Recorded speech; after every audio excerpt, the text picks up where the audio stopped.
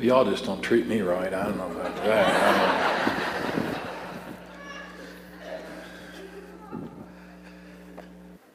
You can't watch Christian TV without coming across the names of Kenneth Copeland and Jesse Duplantis and Joyce Meyer and Robert Tilton and to some degree Rod Parsley and Creflo Dollar and so forth and so on that teach a prosperity gospel is kind of the term for it, that as Christians, we should prosper financially and prosper in our health.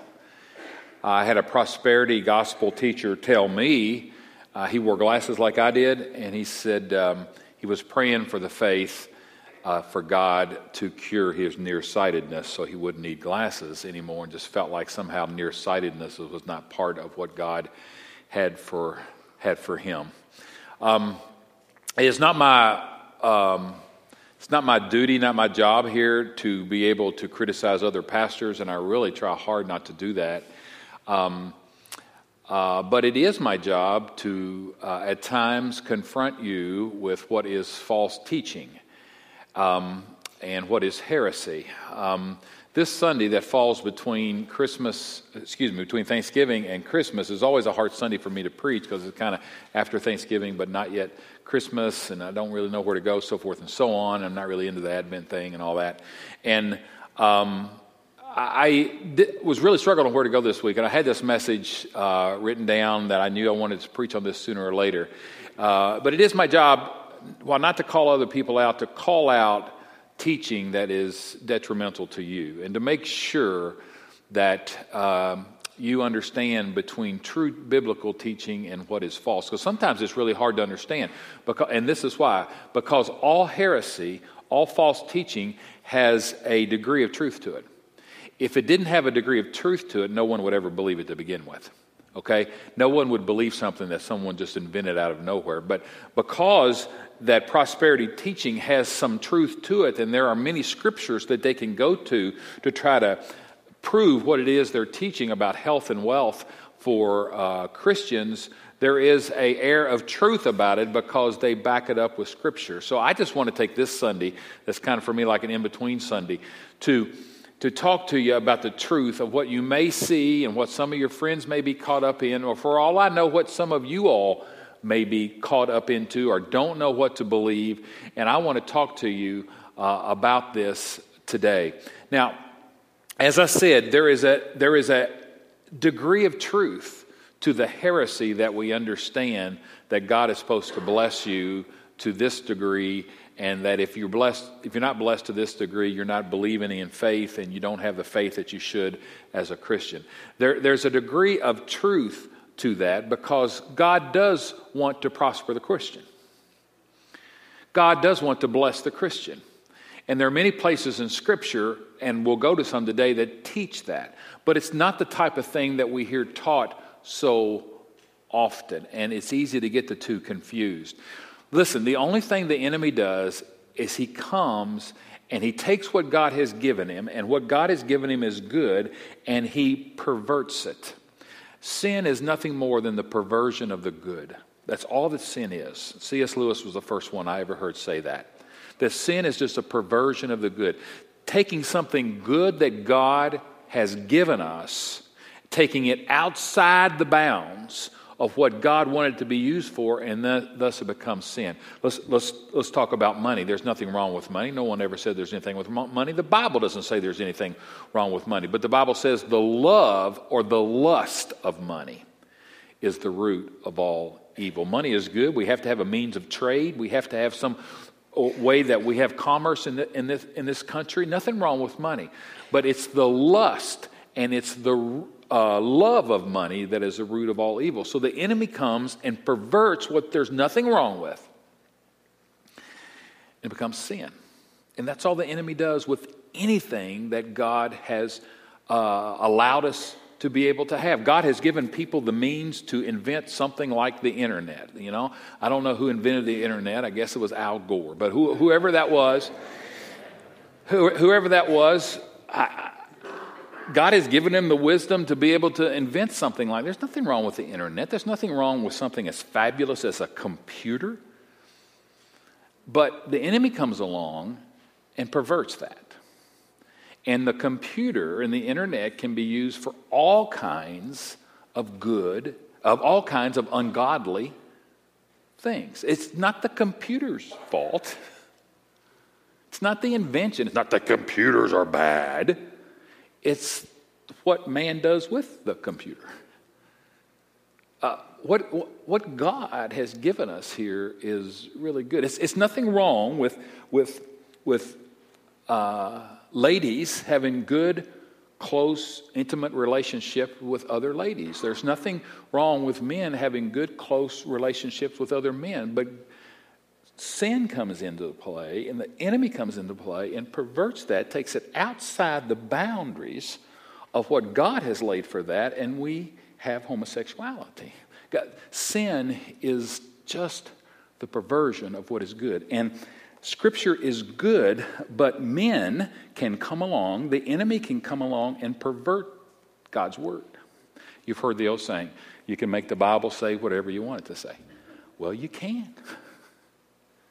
And so these teachers come along and take Scripture, pervert it to what it was never ever intended, gives it an air of truth, gives it an air of authority because it's Scripture, and ends up with it way outside the boundaries of where God wanted us to be. These prosperity teachers, they say a lot of things. There's a couple of quotes that I have up here for you. One is from Creflo Dollar, who pastors in Atlanta, and he said, "When we pray, believing that we've already received what we are praying, God has no choice but to make our prayers come to pass." If I just have enough faith, if I just believe, and the Bible does say if you have the faith of a mustard seed, you can tell this mountain to move. And so Creflo takes that and says, if you pray and you're believing as you pray that what you're praying for has already come to pass, you've heard him say, just go ahead and receive it right now. Receive it. That God is somehow obligated to you. Gloria Copeland is the wife of Ken Copeland, who had the airplanes and everything.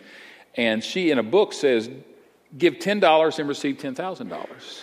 Give $1,000 and receive $100,000. In short, Mark 10:30 is a very good deal. And Mark 10:29 and 30 is where Jesus says, I tell you true that no one who's left homes and brothers and sisters and mother and father or children or fields for me and the gospel will fail to receive 100 times as much.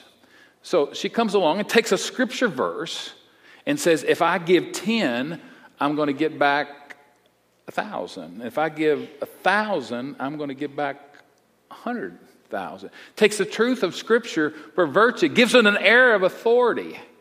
And we have the seeds of what we understand to be the prosperity gospel.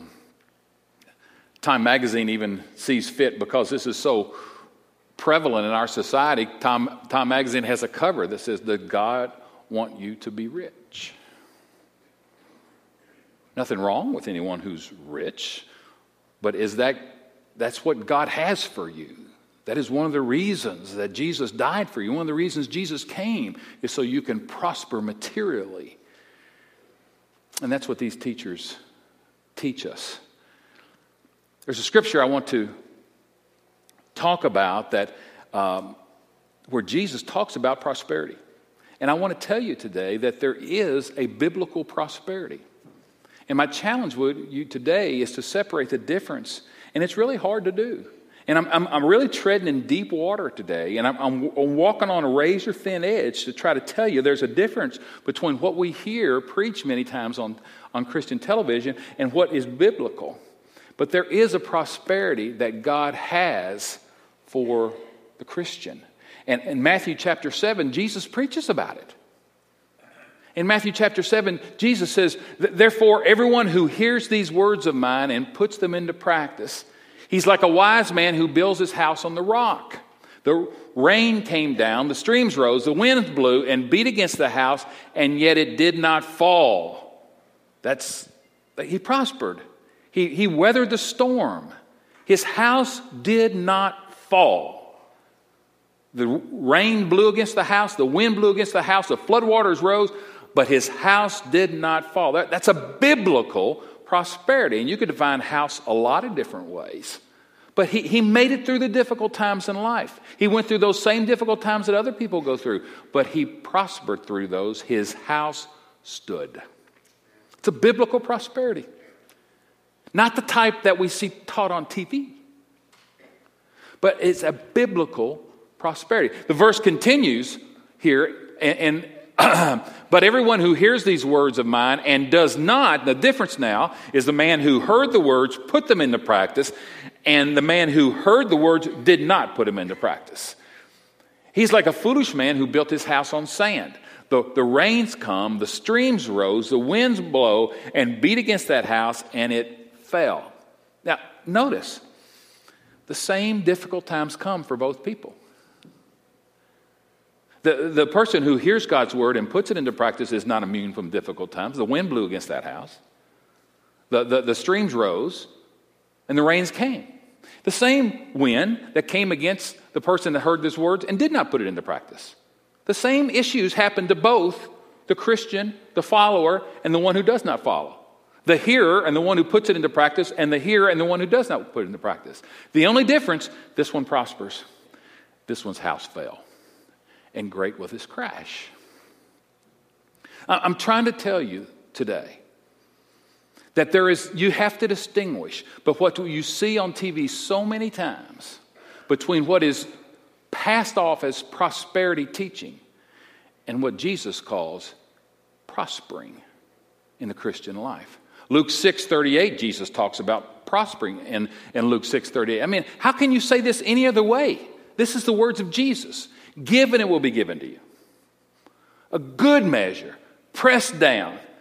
You know the trash needs to be taken out, but you want Sue to do it, so you just go, none of you guys are laughing. I know you did. You push down on that, Give and it will be given to you, a good measure, pressed down, shaken together so you can get all, and running over will be poured into your lap. For with the measure you use, it'll be measured back to you. Now, how else can you see that? But there is some prosperity for the person that is generous. And generous can be defined in a lot of different ways. But Jesus plainly says, give, and it will be given to you. Jesus also comes along in John chapter 10 and says, I have come that you would have life and you would have it to the full. You would have it abundantly. Amazing statement that he says, you people that are living out here, I've come that you would live. You people that are living out here, I've come that you would really live. And that you would have life to the full and you would have it to the abundance. How else can you describe that if that's not prospering in some way? And then Paul comes along in Galatians chapter 6, and Paul says, don't get weary, don't get tired, don't get weary in doing good. Don't get weary in living for the Lord. Don't get weary in hearing God's word and put it into practice. Because at the proper time, you will reap a harvest.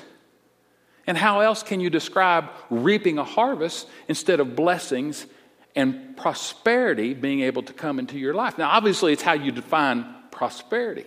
But I can just go through scripture after scripture after scripture on how God wants to bless you.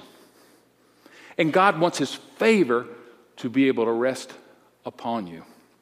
Can I tell you today that if you're a Christian, what's the Christian define? How did Jesus define the Christian? Hears the word and puts it into practice in life. That's how Jesus defined it. He hears the word and he puts it into practice. And if you are that person, not a person who just testing the waters of Christianity, who's sticking their toe in the water of Christianity just to see what it's about. No, it's the person that goes all the way into the waters of Christianity. It's a person that goes in head over heels, dives into the waters of Christianity head over heels. That person, Jesus says, will prosper. Their house will stand. Hey, they'll go through difficult times. They'll go through the same mess that the rest of the world goes through. They'll go through difficult times, And God will bless them through that. And God will prosper them through that. My question to you today, Christian friend, on this post-Thanksgiving Sunday, are you thankful for your prosperity? Because if you're a Christian today, how's that defined? If I hear the word and I put it into practice, you're prospering today. A biblical understanding of that, a scriptural understanding of a Christian type of prosperity, but you're prospering nonetheless. The Bible talks about it in many, many places. Proverbs 3 is one of the most quoted passages in all of Scripture. It's in Proverbs 3:5 that we get the passage that some of you, maybe the first passage you all memorized, trust in the Lord with all your heart. But Proverbs 3 verses 3 and 4, that starts this way. Let love and faithfulness never leave you. Bind them around your neck. Write them on the tablets of your heart. Then you will win good favor. You will win favor and a good name in the sight of God and man. How else do you define that? God's blessing, God's prosperity in your life. Then the verse that we've all memorized, at least if you were raised in Sunday school, you did. Trust in the Lord with all your heart and lean not on your own understanding. In all your ways submit to Him. And what's the payoff? There's prosperity there. And He will make your path straight. Oh, the winds will still blow. And the waters will rise, and the streams will rise, and the rains will come. But your paths will be made straight in life. Proverbs 3 continues. Do not be wise in your own eyes. Fear the Lord and shun evil. This will bring health to your body and nourishment to your bones. Friends, if we're going to deal honestly with this word, now I'm not up here to try to preach to you that I know exactly what health to your body and nourishment to your bones means. But we cannot doubt that the Bible says for the person that honors God, there is a favor for them. There is a prosperity for them that we as Christians should be walking in. Last scripture I have up here, honor the Lord with your wealth, with the first fruits of all your crops. And your barns will be overflowing. And your vats will brim over with new wine. I can't ever go out to Merrill and Deanie Thornton's, and some of you don't know Merrill and Deanie, but they live in a little, I guess I don't know how many bedrooms they have. It doesn't look like a house any bigger than about 2 bedrooms. A little white house out on Hussey Road. Big farmer out there. And every time I go out there, I just can't believe how good God's been to us. I could sit and amaze you, and got some things I know that you all don't, of how generous those people are. And every time he does something generous, he says, I just can't believe God is good enough to allow us to do something like this.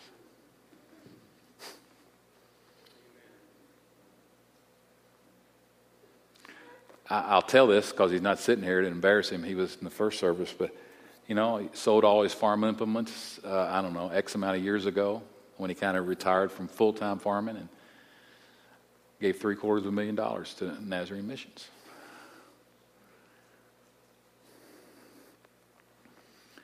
That's prosperity. They live in a little 2-bedroom house. They could afford to live in a lot bigger if you want. For whatever reason, didn't see a need for anything more than that. And everybody's make their own choices on that. But man, that's prosperity. Now, he doesn't have a $20 million airplane, doesn't do flyovers for us, and live in a $6 million house. And he certainly wouldn't feel like God owed that to him. But man, Merrill and Deanie, and for those of you who don't know them, if you would meet them, they just would seem like you wouldn't picture them as these type of people.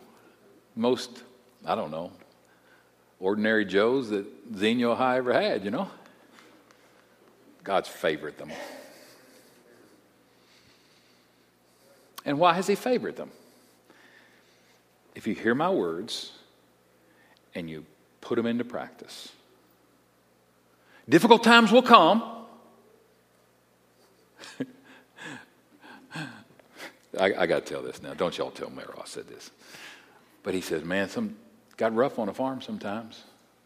I couldn't believe he said this. He goes, got rough on a farm sometimes. He goes, sometimes we had to go to the bank and borrow money just to pay our tithe. I wouldn't suggest anybody do that, to be quite honest with you.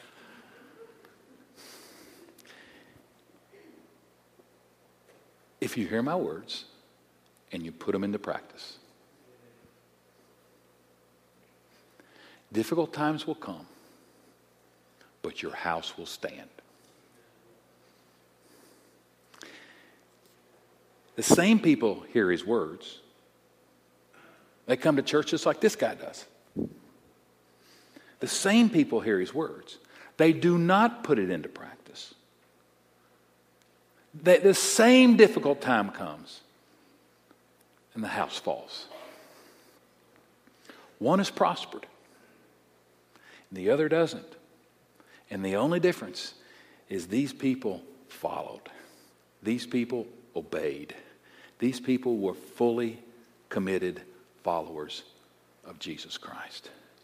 And the Bible, in so many places, I don't have time to go list all the scriptures, talks, there is blessing. You define blessing a lot of different ways, but there is blessing for the one who follows closely. There's one more scripture, I think. Proverbs 3, and it's the first verse. I left the first verse for the last, verse 1 and 2. My son, do not forget my teaching, but keep my commands in your heart, for they will, listen, keep my commands in your heart. And why? For they will prolong your life many years and bring you peace and bring you prosperity.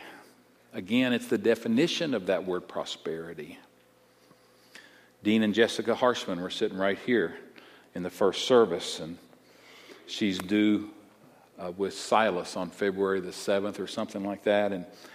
And I looked at them, and I remember a little over a year ago that the rains came and the waters rose in their life, and they lost a baby at 20 weeks. But they didn't back up on God. They heard his word, continued to put it into practice. Difficult times came in their life, but their houses stood. Their houses stood. I've used the example a lot of people, and embarrasses a lot of times, but it embarrasses every time I use it. Harold and Vita have lost 2 sons. The rains came. The waters rose. They're still sitting there. They're still sitting there. They prospered through that. Their house has stood through that. I'm looking at people in this room right now. There's a lady back here in the back in the first service that she's gone through 3 types of cancer. Here's one over here that's gone through how many? 17 types of cancer or something. She's had cancer every time I turn around. She's got more cancer. She's prospered through the cancer. Her house has stood. Her house has stood. First service, we had Don and Judy Alex over here celebrating their 50th wedding anniversary, because that's nothing, because we had Bill and Betty Drake who are celebrating their 70th anniversary this weekend. So, how many people you know have been married 70 years? They celebrated this weekend their 70th wedding anniversary. Let me tell you, if you can put up with any person for 70 years, God's prospered you, man. I'm telling you.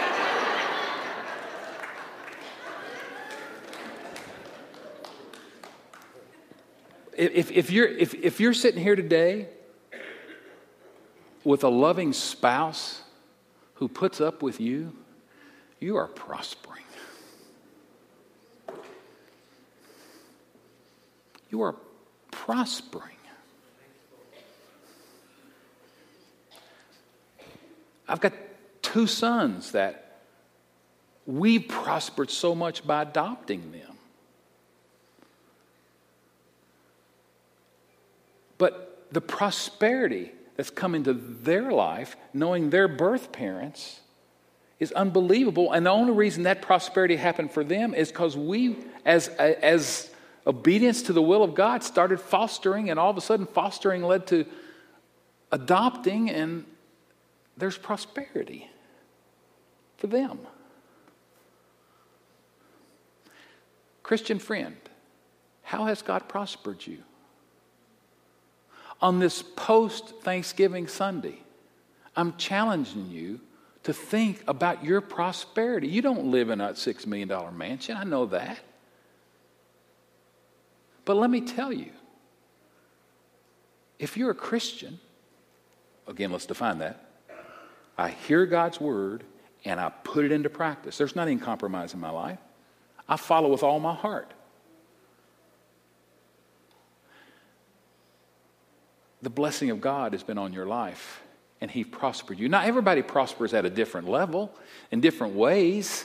I mean, some of us are more educated than some, and that prosperity may have led to a better position, which means more money. And I mean, there's a lot of other factors that are into that. Some of us were raised in a family, and we kind of had a little head start. And I mean, there's all kinds of things that go into the amount of prospering that may happen. But friend, let me tell you, I sat at our house the other day, and I just started thinking. I said, my dad, who's been dead now 16 years, I said, Dad couldn't even imagine that his son lives in a house like we live in. And that's a direct result. It wasn't any Christianity in our family until Mom and Dad came along. And Mom and Dad got saved. And everybody else, we were poor farmers. Grandfathers, all the way back, they were just poor, hand-to-mouth people. And then Mom and Dad got saved, and they started following Jesus, and life got a little better for them. You know, life, my mom and dad were always middle class, but their bills were paid, and I mean, life got a little better for them. And now they're boys, life has got a little better for them. And hopefully for our boys, life will get a little better for them. God brings prosperity into families where the cycle of poverty can be broken in families. Not for ones that just come to church. I'm just sitting in the pew. But for the ones that take this thing serious and form their whole life around this thing. The promise of God is His blessing will be upon your life. His favor will be upon your life. Christian friend. Do I need to define Christian again? You hear it and you put it into practice. Christian friend, be thankful this Sunday. You're prospering. You're prospering. Oh, I know the rains are coming. You don't have to tell me that. I know the winds are blowing. But you know what? Your house will stand. I think it's Psalm 37:25 that says something like, I've seen people begging for bread, but I've never seen the righteous forsaken. Oh, the tough times may come, but I've never seen the righteous forsaken. That's prosperity, friends. Good things come to people who follow Him closely. Well, Mark, what about all those little Africans over there?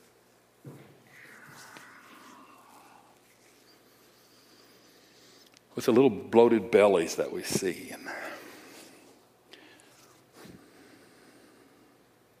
I don't know the answer to all that, but I do know that I just came back from Africa.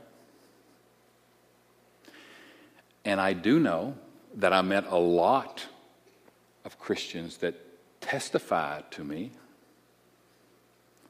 after months and years and decades of following Jesus.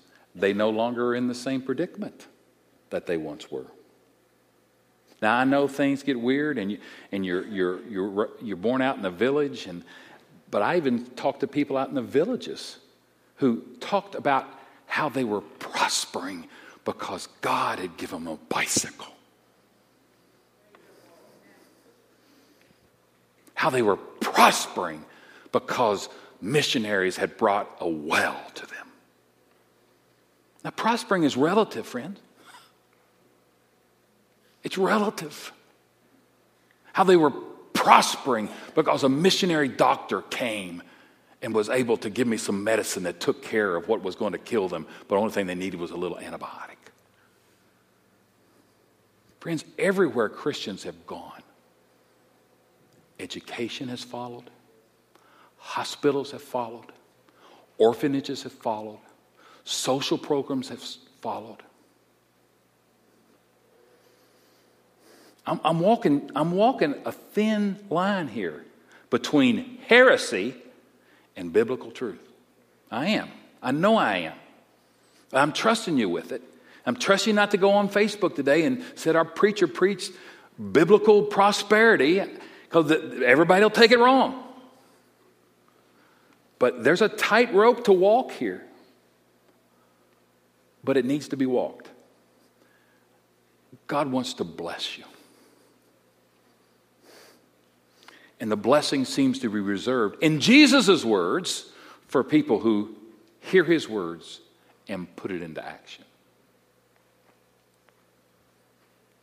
So my challenge is for you to be thankful, but my challenge is for there's probably 5, 10, 15, maybe 20 people who are absolutely looking at me like I have no clue what I'm talking about.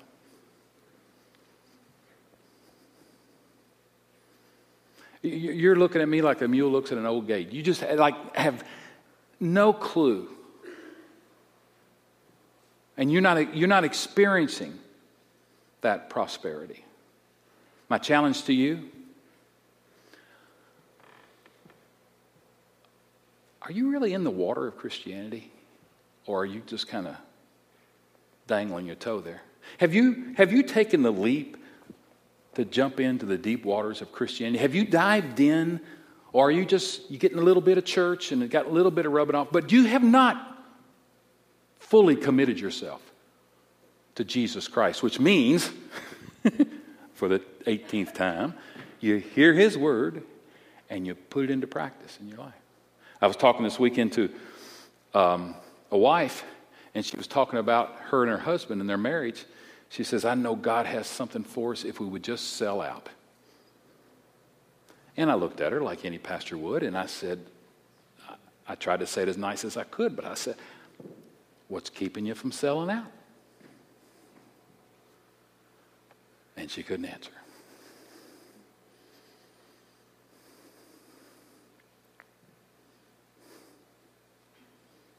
I'm here today to say that while it's nothing about $20 million planes, and given 10, you'll get back 1,000. I'm saying God has blessing for you. God has favor for you. And if you're not walking in it, why not? I think if you would let me take a very personal look into your life, I would find compromise.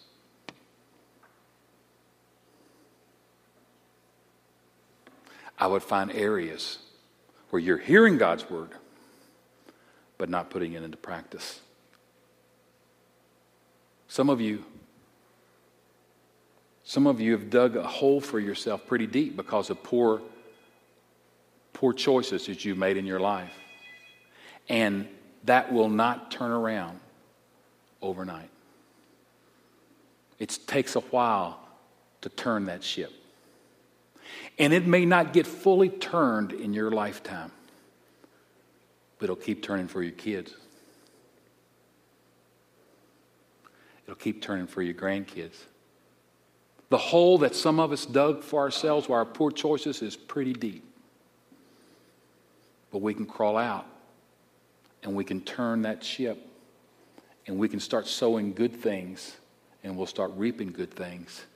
And we may not see the full extent of the reaping, but our children may. And our grandchildren may.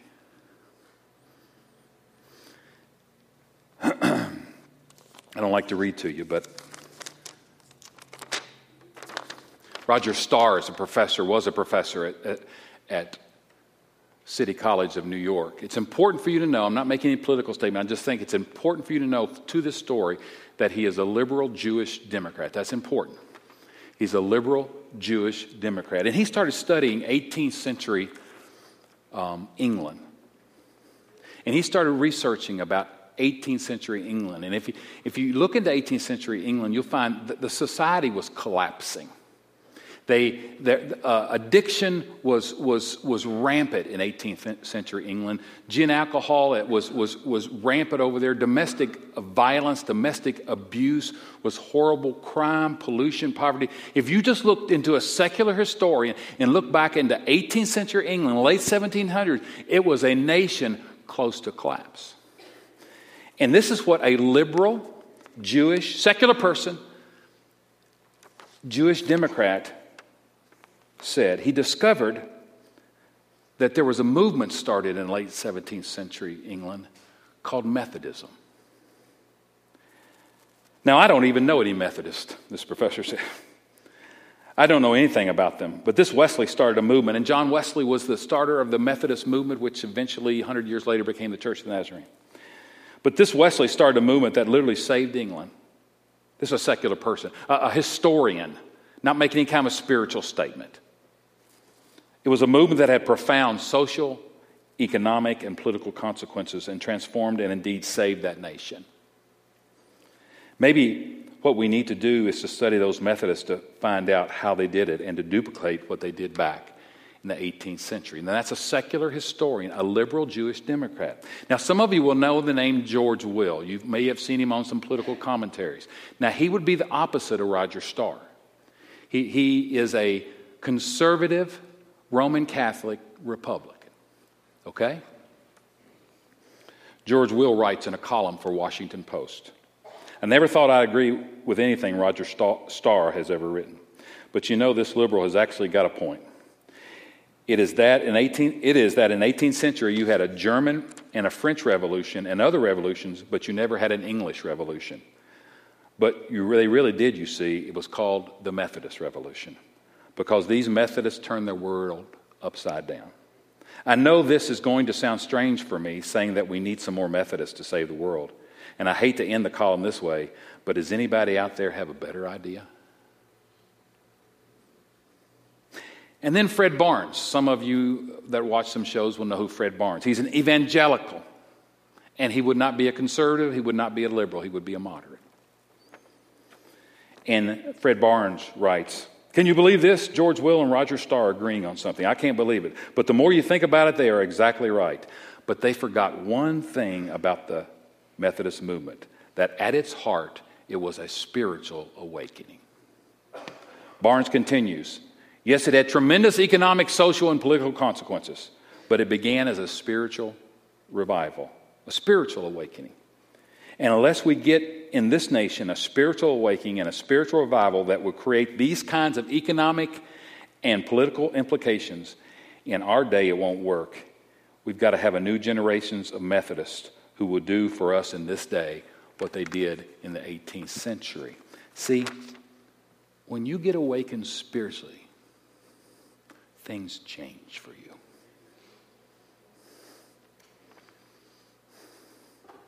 And I'm fearful, and I'm not going to say, okay, you got a business over here, and when you awaken spiritually, all of a sudden your business is going to take off. I'm not going to say that. But I'm going to say that if you apply Christian principles to your business, and over time, not in 100% of circumstances, because a lot of things can happen, but over time, the chances are God will bless you, and maybe it won't be in your business, but God will prosper you if you center your building and your business around spiritual principles. I wish I could tell you every single Christian businessman has been successful, but you know what? And Greg McAfee will tell you this, a lot of Christian businessmen didn't make good decisions. But people who follow the will of God, there's a prosperity there for them. It's a pretty thin line I'm walking, isn't it? but it's a biblical line. It's a biblical line. Thank God, Christian friend, that you're prospering today. If you're not prospering, ask yourself why.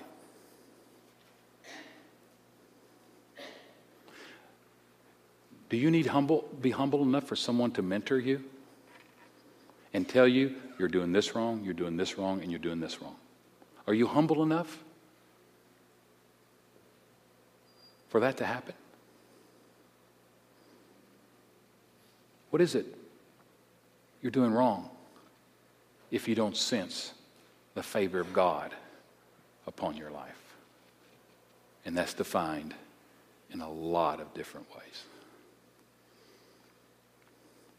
Our servers are coming to the table. Can I tell you this morning that the cross of Christ can totally revolutionize your life? Hey, it's not just about going to heaven. Oh, it is about going to heaven, but it's not about going to heaven. You know what I mean? The cross of Christ can totally change your life. One of the letters I received on the Dear Younger Me thing from last week said, if I hadn't found Jesus, I feel like I would probably be either dead or drunk. One of the two. When my dad found out he had cancer, he sat with me with tears in his eyes and said, son, everything I have good in this life, says I owe to Jesus. That's the extent that he can totally turn your life inside out. Flip it upside down. Don't settle for less than that from your Christianity. And as you come to the table this morning, you're thanking him for your prosperity, but you're also praying for deeper and more full commitment so his blessings can be poured out upon you. Father, this is a really tight rope I walked this morning. I know that I have. Easily to be misunderstood, Father, so I pray that you would favor me by helping people not misunderstand it.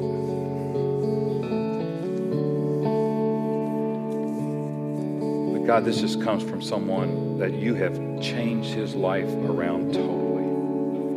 And I so want that for all of our people here.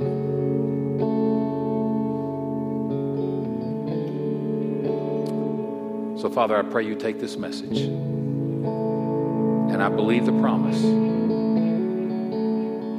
that your word says it will not come back void, but accomplish the purpose.